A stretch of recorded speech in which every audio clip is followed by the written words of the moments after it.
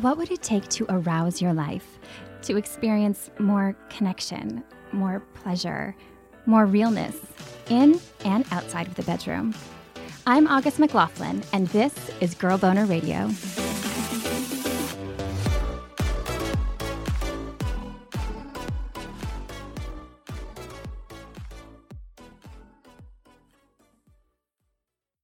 Did you know that the more mindfulness you practice in your daily life, the more pleasure you'll experience during sex? Research published in the Journal of Sex and Marital Therapy linked mindfulness and sex with greater relationship satisfaction and more positive self-esteem. I personally believe that finding ways to be more present can help us stay connected with our sexuality, our partner or partners, and most importantly, ourselves.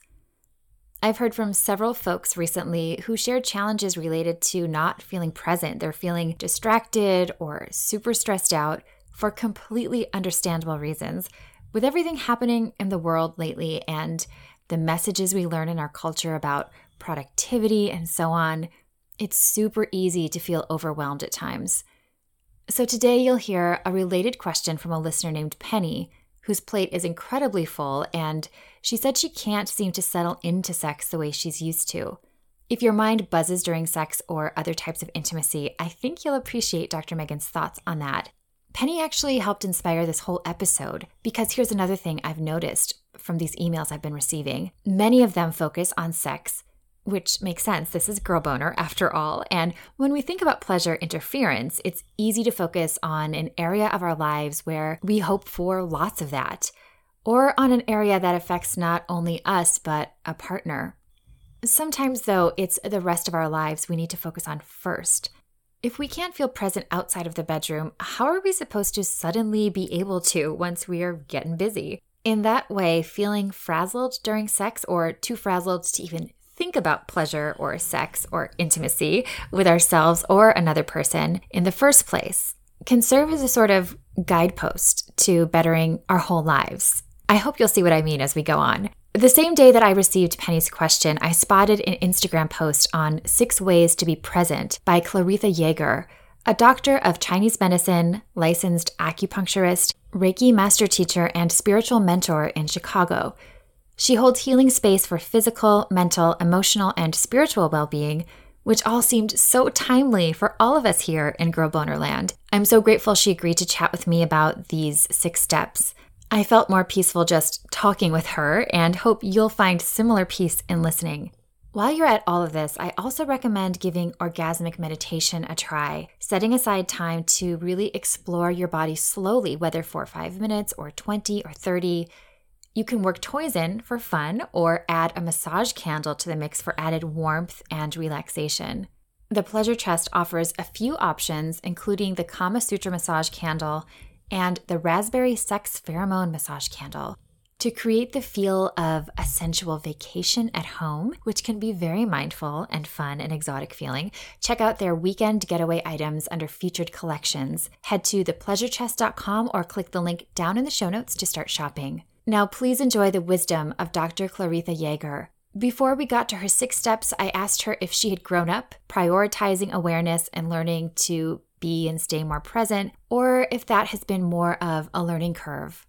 Definitely a learning curve. I had horrible anxiety all through grad school. And it was about 4 years of Chinese medicine school. And so lots of testing and things like that and presenting. And the anxiety was kind of wrapped up in insomnia too. So I was a mess for those 4 years for sure. And it wasn't until I had finished school that I started to look at why the anxiety was affecting me so much. And it was because I wasn't in the present moment. I was always worrying about what I did in the past, just kind of ruminating, judging things or decisions that I've made. And then also kind of turning my attention to the future and worrying about what the next thing was.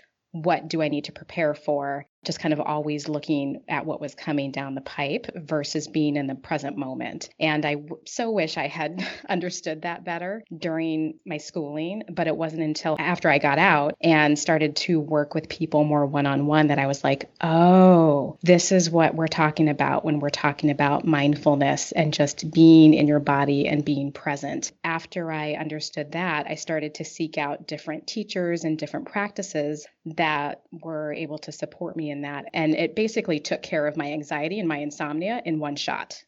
I mean, it was practice, but once I understood how to better be in the moment and just not worry about the past or be anxious about the future, it really changed my energy and I was able to relax a little bit more. And that sort of changed, I think, everything, every relationship in my life for sure. That's really beautiful. And I can see why your work comes across as so empathetic because you really understand this journey. And the fact that you talked about it as a practice, that's something that I've noticed in your work and other work that I find really impactful is that it's not about this quick move, this hit a button, this just decide to stop worrying. Like it's an actual practice, if only, right? That would be lovely. but but it's not. So you shared some wonderful tips. I thought we could talk about some of them a bit more. The first you shared was watch your breath. We hear about breath being really important. What does that actually mean to watch your breath? Great question. Yeah, watching the breath is so important. And I put that as number one on the tips to being present because breath is life. And when I say watch your breath, I mean to pay attention to your breathing first and foremost and turn your lens inward and follow the air moving in and out of your body. So whether you want to do it with your eyes closed, you can follow the air that goes in your nose and down your throat and into your lungs during the inhale. And then there's that split second where things turn and then you're exhaling and the air goes out of your lungs, and out of your nose. And so it's that constant in and out is what gives us life. And I think it's really important too to breathe from the lower abdomen. They talk a lot about this in yoga, watching the belly rise and fall, because you want to be breathing fully. You want to use the full expanse of your inhalation and your exhalation. And breathing from the lower abdomen is much better for the body and to relax that sympathetic nervous system, which is like the fight or flight system in our bodies. When we are breathing from our belly, we're able to turn that system off or slow it down. A lot of us chest breathe, one of my teachers used to call it little Dixie cups of breath. It's just from the upper chest and you're just it's very shallow and it's very quick. And that is not good for our systems. It actually ramps our systems up and can create sort of like stress in the body, in the system, so to speak. So watching your breath, being mindful of the breath coming all the way in and all the way down, and then all the way from the lower belly, all the way back out, can already start to slow your energetic system, slow your nervous system, and help your body, your physiological body, slow down. It was so interesting because as soon as you start talking about that, I think it's almost impossible to not start noticing your breath and to start feeling more connected to your body. Mm-hmm.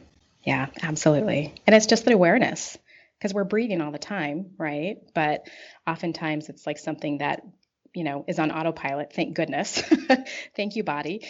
But it's really important to pay attention to that and how we are breathing when we are trying to slow down and be present. Yeah, for sure. And I can see why that would lead it in so well to your next tip, which was to feel your body, because as you're noticing your breath, you do start noticing your body. Talk about this mental scan that you mentioned. I kind of use the analogy of like a sonar beam. Those movies where they're submarines and they send out this electrical pulse, this sonar wave to see what's in the vicinity, basically. And so mentally, I'll instruct my acupuncture patients to start at their head and send sort of like a sonar scan from their head through their throat, through their upper body, lower body, legs and feet, and back up, all the way back up to their head, and to take note of how your body feels. And this brings more of your unconscious, the way you're holding your body unconsciously into your awareness. So you start to notice like, oh, is my lower back tight? Am I sucking in my gut? Are my shoulders in my ears? A lot of people clench their jaw sleeping and awake, and they don't even realize it. And so you doing this mental scan, doing this, sending out this like body sonar wave allows you to also become aware of the other like little kinks where the energy is tied up in your body in order for you to breathe into that area if you need to, or at least soften it to allow blood flow and energy to flow and just to further relax your body. That makes so much sense. And it's so interesting to me how we can have that tenseness and not even really realize it. I mean, obviously, if we're asleep, we might not, but when we're doing the scan, if we have tenseness in our jaw, we might not even notice it. Does that happen a lot where people don't realize the tenseness they're holding until they check in? Yeah, it does. Absolutely. I mean, I do it myself. I go through periods when, when I've got a little bit more on my plate sometimes, and I'll start thinking about something and my jaw will just kind of tense up and go to one side because my thoughts are kind of tied up. So it's almost like your physical body holds your mental energy in certain areas, in certain pockets of your body. And so when your mind gets a little tied up or stressed out, it's like that energy can also affect the physical body. And so people do it more than you think. It's information that our body's trying to send to us. And unless we're paying attention, we might not even get the signal that something's tight. I love that idea that the body is sending us these messages because that allows us to then welcome them, to listen and to hone in, which I know is what all of this has so much to do with.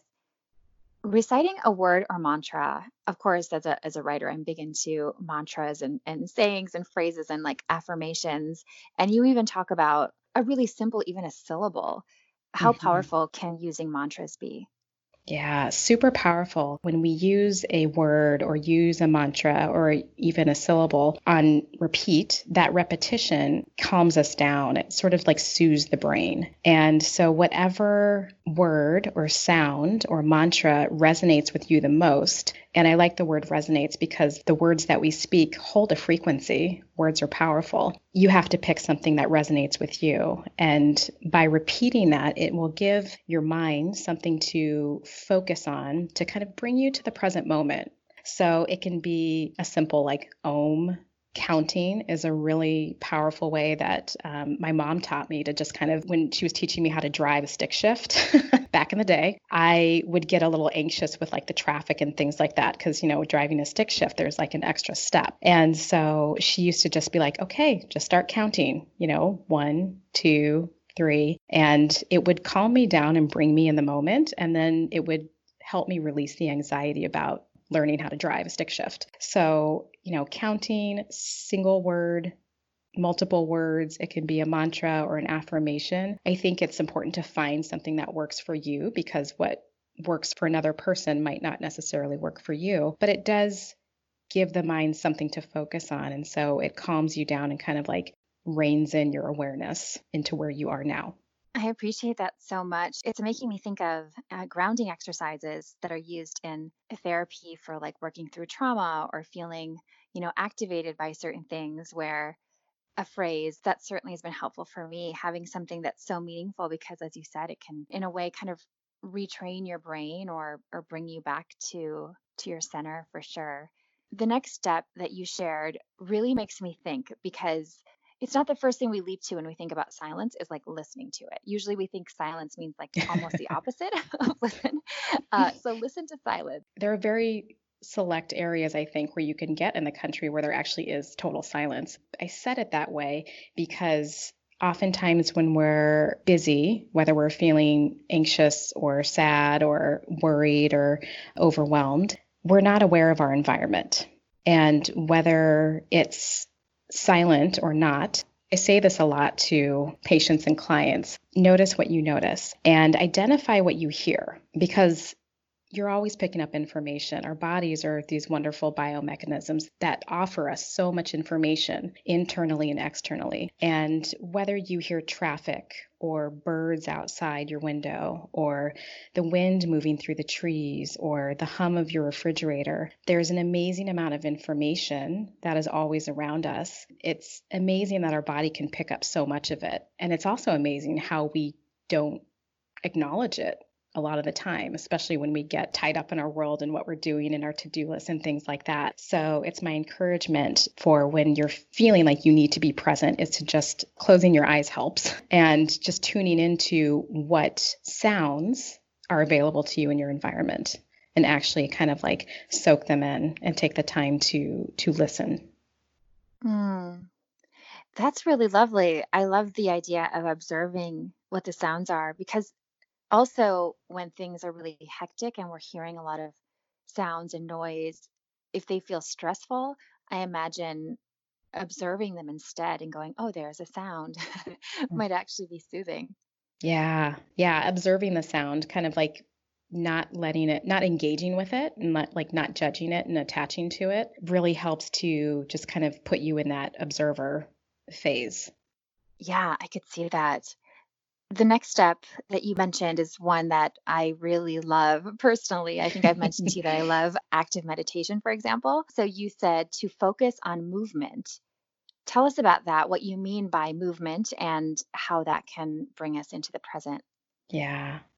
It's kind of like listening, you know? Oftentimes, more than not, we're not paying attention to our own body, to how our own body might be moving or where our body is in space. Especially simple movements that we do repeatedly, I think can really help to bring us present if we turn all of our awareness onto what we're doing. So whether it's like washing your hands to like brushing your teeth, you know, do you brush your teeth the same way every day? Most people do. Putting on your shoes, like really put your awareness in your feet and really feel what it means to put on your socks, slip your foot into the shoe, the additional tension as you tie the laces. You know, if you just like kiss your partner goodbye, they're going off to work every day. Like really put your attention onto what you're doing, slowing down and focusing on the movement, takes you out of your head and puts you in the moment. And we get so many opportunities to do this every day. And there's a lot of things that we take for granted that we do every day. And so if we just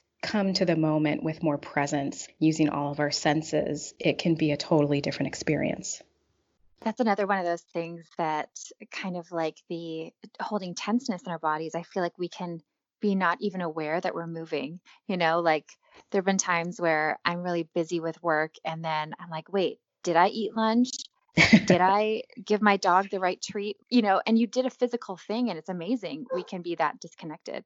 Yeah, absolutely. I did that like the other day with my keys because I was like looking at them through the mail and like doing different things. And then I'm like, where did I drop my keys? I put them in the same spot most days, but my attention was so focused on the other things that I was looking at. I think I was looking at mail and my phone and whatever, 5 other things at the same time. I was just like, wow, I was really not present to that. I have no recollection of putting my keys in this other spot. It's amazing how our brain is able to navigate the focus versus non-focus.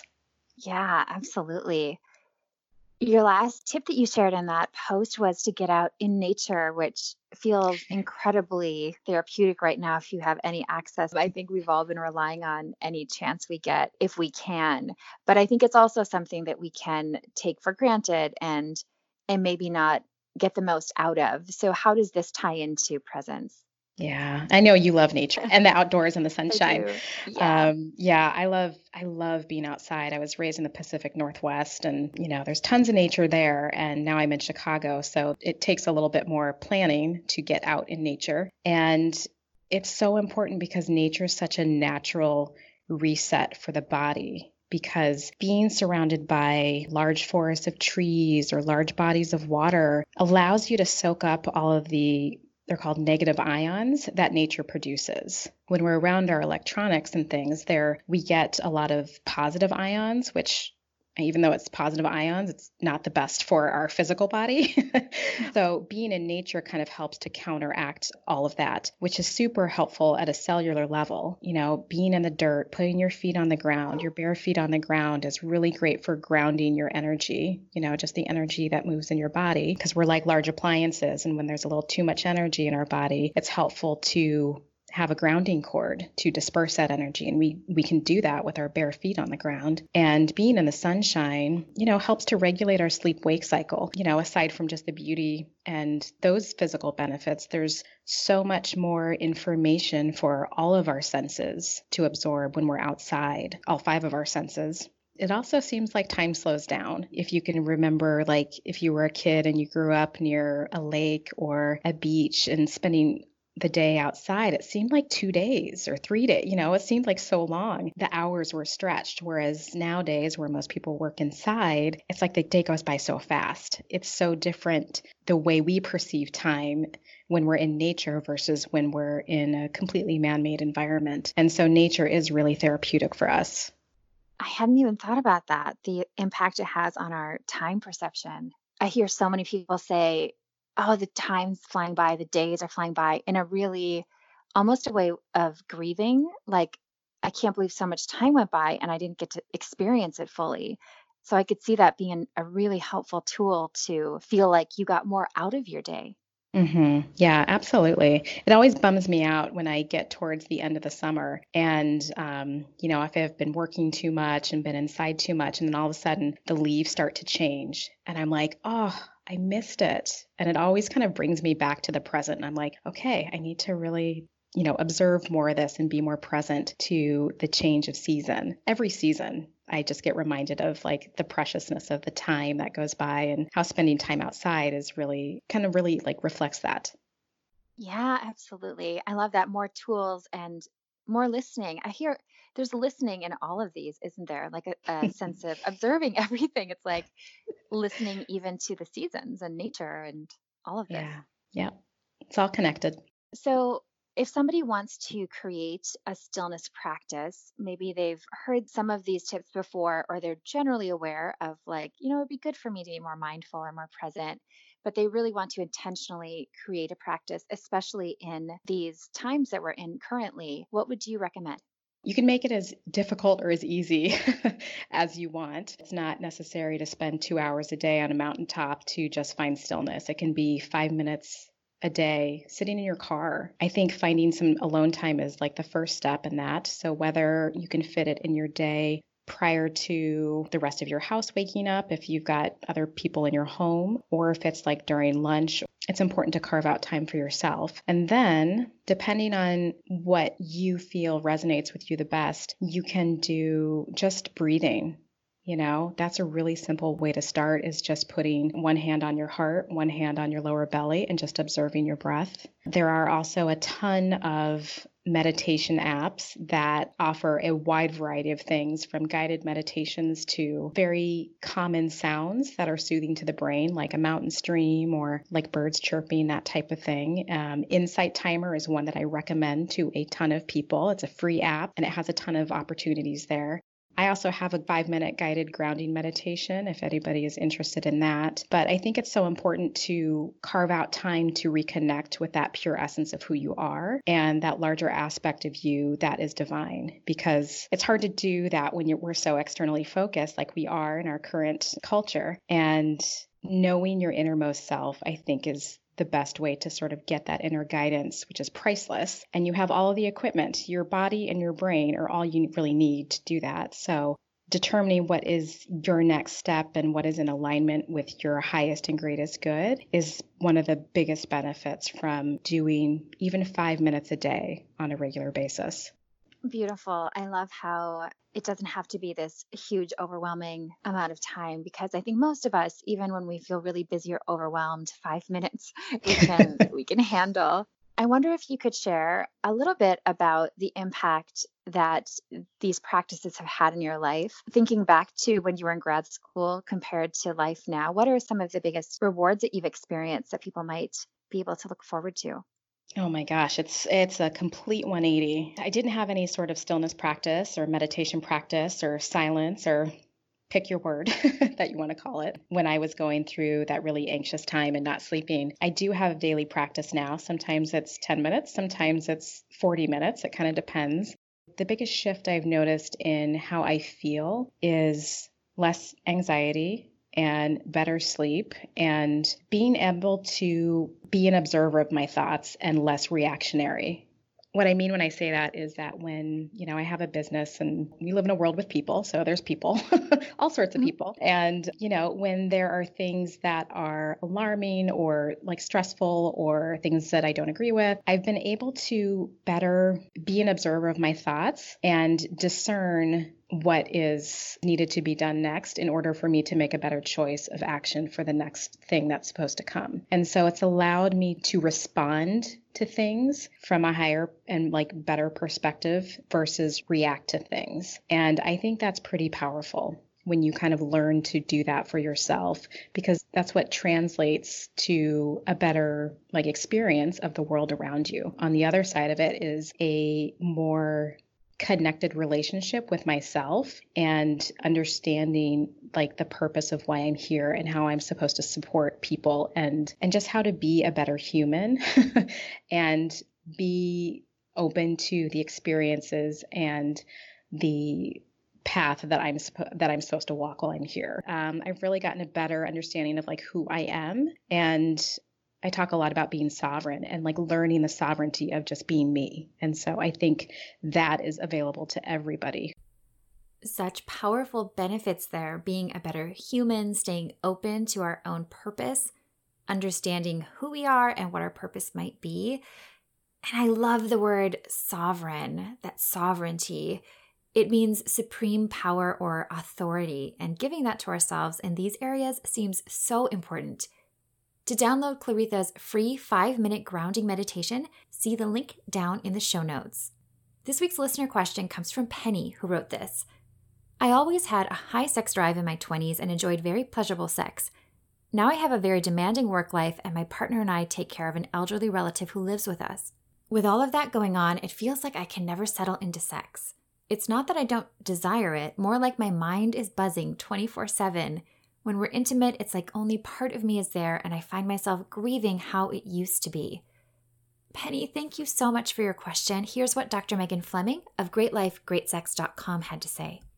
Penny, I love your question. And in part, it's just to recognize how, as we get older, we are often taking on more responsibilities, both at work and in this case, also taking care of an elderly relative. And it's just to appreciate that probably at the end of the day, you're exhausted and sex is the last thing on your mind. And so it's so important that we realize, in a sense, those conditions for sex, being relaxed, sort of being the foundation of that all. And how do you conserve energy during the day? Or how do you sort of, as I refer to it, keep your sexy pilot light on? Remembering all sort of the things that are your own mental erotic turn-ons, as well as realizing that mindfulness is an incredibly helpful tool. And so Lori Brotto has done over a decade of research in looking at mindfulness in terms of sexuality. And her book that I'd recommend is Better Sex Through Mindfulness, How Women Can Cultivate Desire. Because the idea is it can be cultivated, right? That it's not necessarily, again, responsive desire. It's not necessarily coming from a place of already wanting, but when we are in our bodies, present in the moment, it's sort of, what do you notice the sensation, right? Sensation play, temperature play, how to bring yourself back to your body. And I sometimes say a little slap or a little pinch, those can be really helpful. Talk about bringing you right back into the moment, but really creating and cultivating that practice. And I generally suggest you do that initially outside of sex. So common ones are sort of, we call it the body scan. So sort of head to toe. Where do you notice you might be holding tension in your body? And again, does it have a color? Does it have a shape? Really trying to just notice, and can that energy move, and focusing on your breath. Another practice that's often common is sort of a food meditation. By that, I mean, sort of taking a raisin or something that's got texture. And it's just really that savoring process and bringing all 5 senses into it in terms of the texture, the smell, the taste, and just really slowing things down to be more present. Because I think the more you practice your presence, the more you're going to be able to cultivate the sensation in your body. Sensate Focus, which is based on the work of Masters and Johnson, might also be a really helpful tool, because in that we take, as a sex therapist making the recommendation, all penetrative sex off the table, because we really just want you to not be anticipating what's going to happen, right? It's not about how I'm feeling this moment, or I should be feeling, or I feel like I'm not feeling it soon enough. It really is about bringing yourself into the body and what it's like to give and to receive pleasure. And another, recommendation I would also make is looking at the book of Emily Nagoski, Come As You Are, because she talks a lot about both context, the specific context that we're in. It makes a big difference in terms of our ability to get turned on, as well as it's sort of from the dual control model, this idea that we have both accelerators and brakes. And I imagine the responsibility in your day, your exhaustion, is probably a big brake that is getting in the way of your sexuality as you've known it and you're longing for. And so that's the best part, is more is possible. And it's really about creating those conditions. Again, always going back to rested and relaxed is the foundation of arousal. And, how do you conserve energy? How do you prioritize sexy time? Again, capitalizing more on what we refer to as responsive desire versus spontaneous, meaning you're not already coming from a place of wanting, but you're creating conditions that you're open and receptive or willing, and through touch and the body and what feels good, exploring your turn-ons. Because I always sort of say, it's like, what's one small thing my body can say yes to? Because usually once there's pleasure in the body, it opens up more and more yeses, sometimes really small ones. But it's about that mindfulness, that noticing, that paying attention, and cultivating the turn-ons both mentally and physically. So as always, would love to hear how it goes. Thanks so much, Dr. Megan. What's one small thing your body can say yes to? I love that idea. And again, it doesn't have to be sexual. And I love this idea of maybe putting sex of certain types, off the table if it's feeling stressful, and really understanding that pleasure is so powerful and important, and that it starts in other areas of our lives first, typically. Although sometimes it's sex and orgasm that get us to release the stress, to get to a more calm and centered place. So it's really finding what works for us personally. I also want to mention, Penny, that your feelings are so valid. I'm really glad you're letting yourself feel the grief you mentioned. When we offer ourselves compassion around changes in our sexual desire, I think everything goes so much better. In our modern world, it's easy to feel ashamed for not being present enough during sex, as though that somehow makes us less valuable as sexual beings, which of course it doesn't. We also know that you can enjoy very pleasurable sex even if you aren't feeling completely in the moment. Again, sometimes it's arousal and orgasm that helps us get to that more mindful place. I hope this episode has been helpful for you and anyone else feeling a little bit scattered or who wants to just feel more centered and grounded.